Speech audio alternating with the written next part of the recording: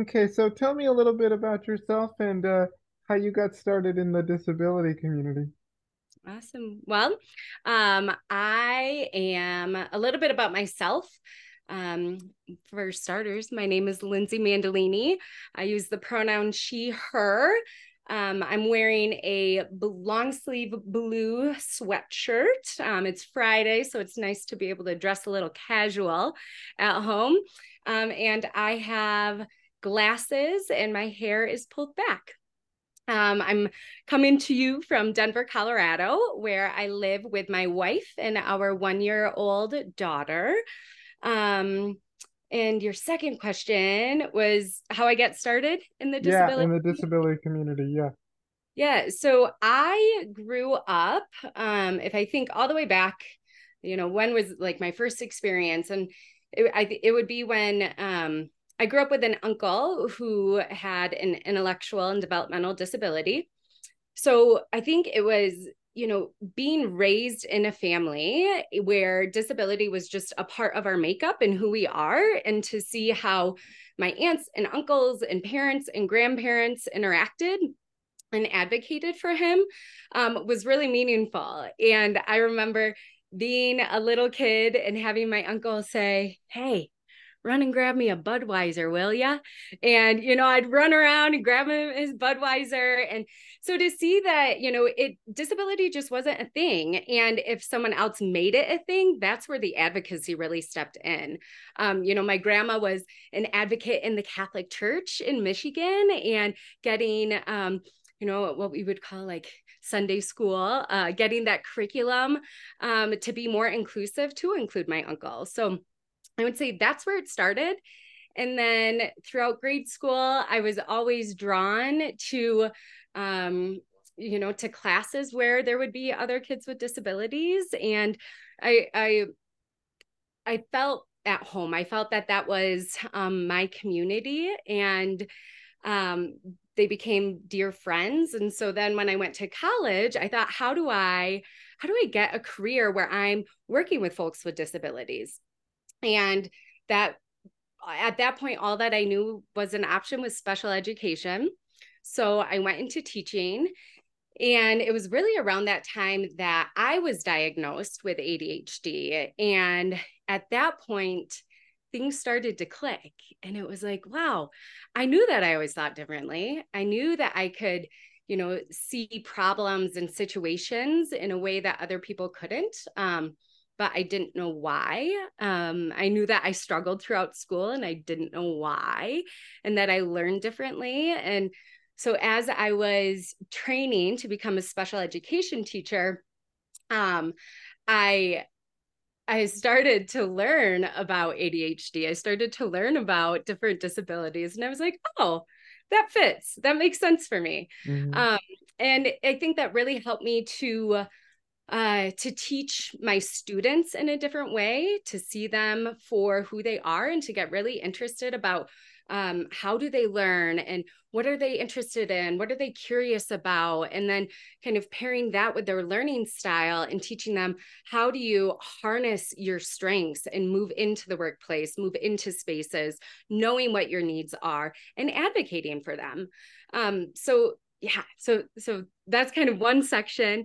And then I pivoted a little bit, and I worked with a grassroots organization. It was a camp that served folks with intellectual disabilities. And I volunteered there for about 15 years and joined their staff. And that was more getting into advocacy in service related work.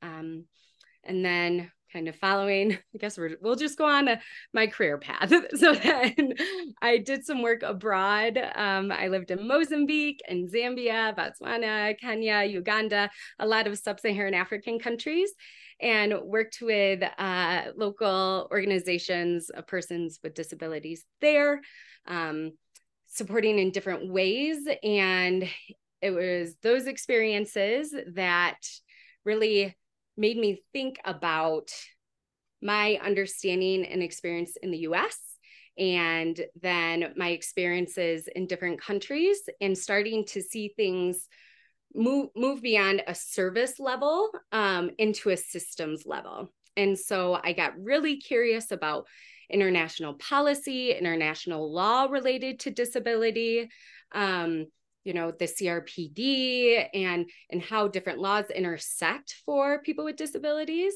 And that led me to get my master's degree, which I Mm. just wrapped up in June. So sorry, that was really long-winded. Um, Yeah, but congratulations on that.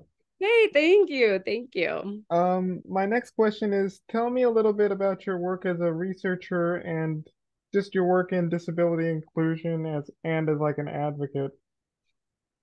Yeah, so I'll tell you a little bit about my research first, because that's more specific, and then I can talk a little bit more broadly. But my research has primarily been focused on gender and disability, and which I think is a really critical intersection. When we think about mainstream movements, the gender movement has really lacked representation of disability, and the disability movement has really lacked the intersection of gender and including women with disabilities and our voices, as well as the LGBTQ plus community and disabled voices there. And so also identifying as a queer woman, I think that intersectionality is critical. And so, yeah, my focus is gender and disability. And at the time that I was starting my research is when the conflict in Ukraine was just starting to break out. And, Hmm. Laszlo, whenever there is a major event, whether it's armed conflict, a mass shooting in the United States, or a natural disaster, I immediately think about, okay, if it's in a school, what are those kiddos with disabilities? How are they navigating this space? You know, and so then when thinking about in Ukraine, I was hearing stories left and right of people trying to flee and evacuate and not being able to, or being abandoned by their families. And, then trying to resettle and being in a temporary shelter and not having their accommodations and meeting barrier after barrier after barrier. And so that is really what birthed my study that I did this spring that was on gender and disability in humanitarian context, and looking at how do DPOs and OPDs effectively protect and provide access to women and girls with disabilities in those settings. And I loved that research. It really opened my eyes to the power of qualitative research specifically, especially within the disability community, where there are multiple intersecting identities and there's complexity that just cannot be illustrated in straight data points. You really need to hear stories, understand experiences, to then see how does policy need to shift. So the results of that study, I can share my report with you. It ended up in a model of normative conditions and recommendations for those organizations to effectively protect and provide access. And then one other piece of the finding that is really exciting to me is that it culminated in a composite narrative.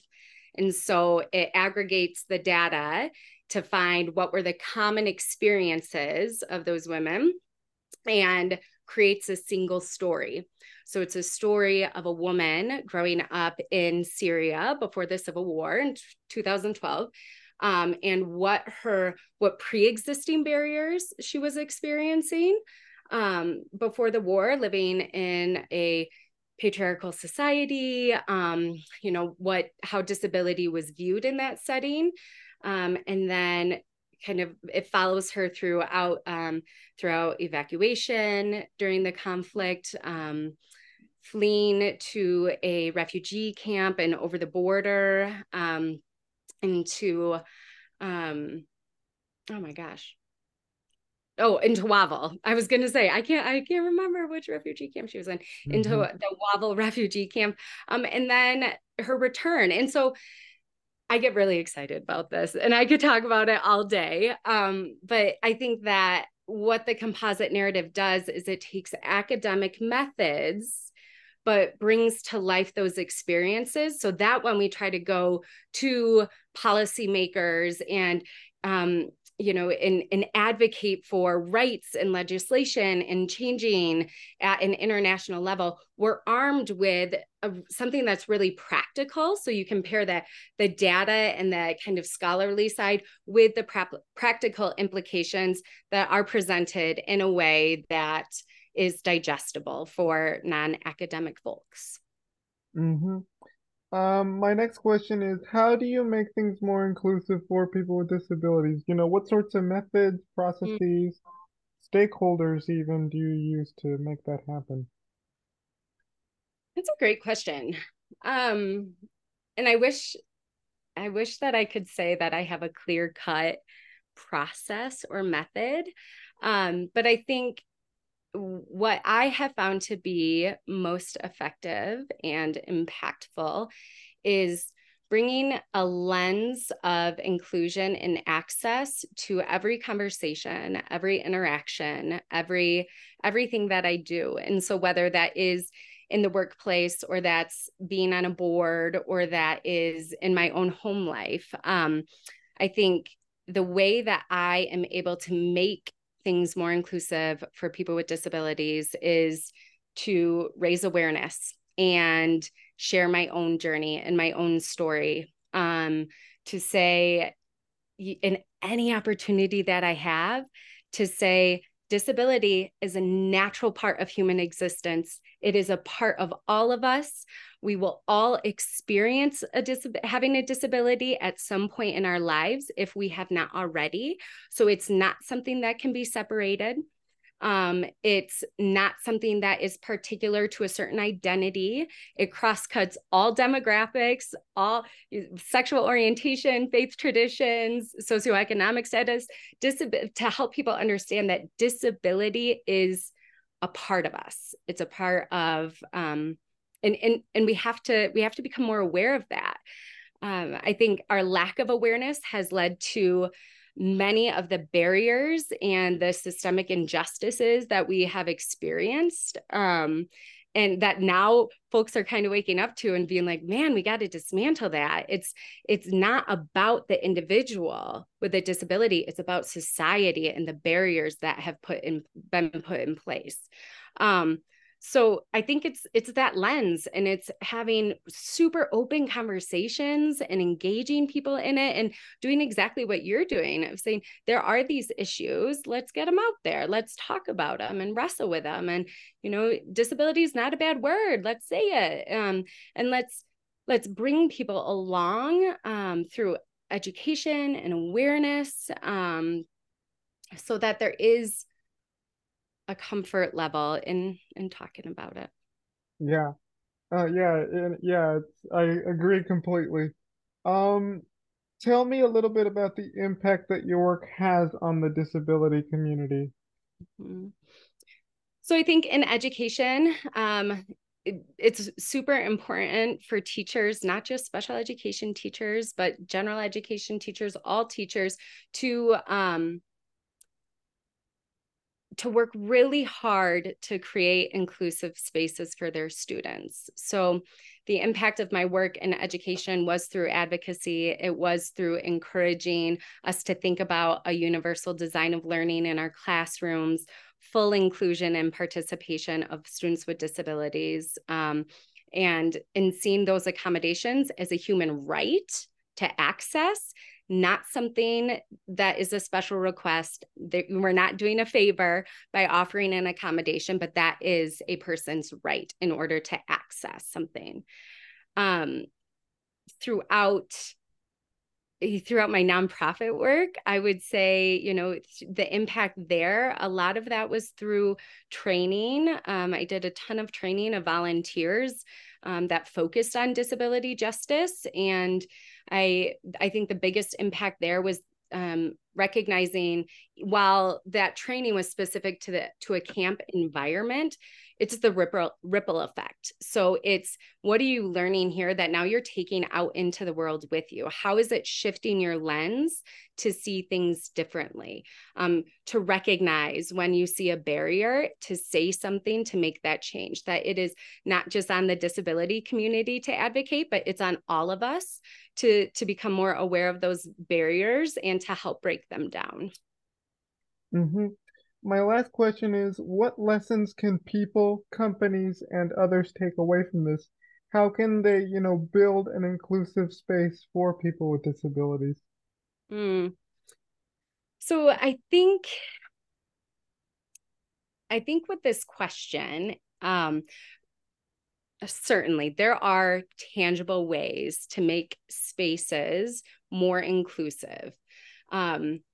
But I tend to stray away from that because I think sometimes when we have an accessibility audit or a checklist, that's what it is. It remains a checklist for someone with a disability, rather than pausing and stepping back and getting curious and involving folks with disabilities to say, if they're not at a table, we're weaker because we don't have someone with a disability at this table.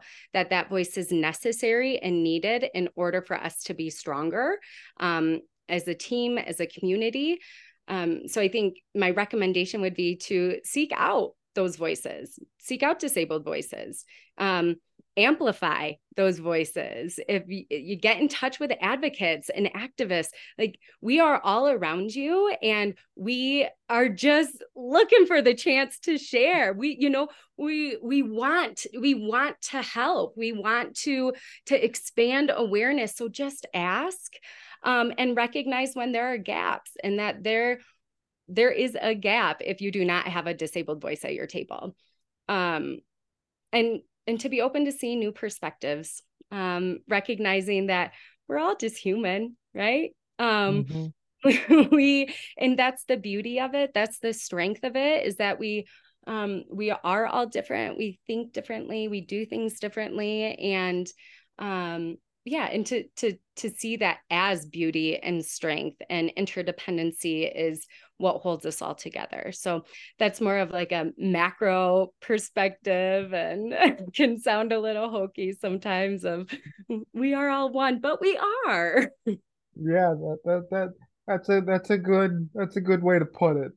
Mm-hmm. Did that answer?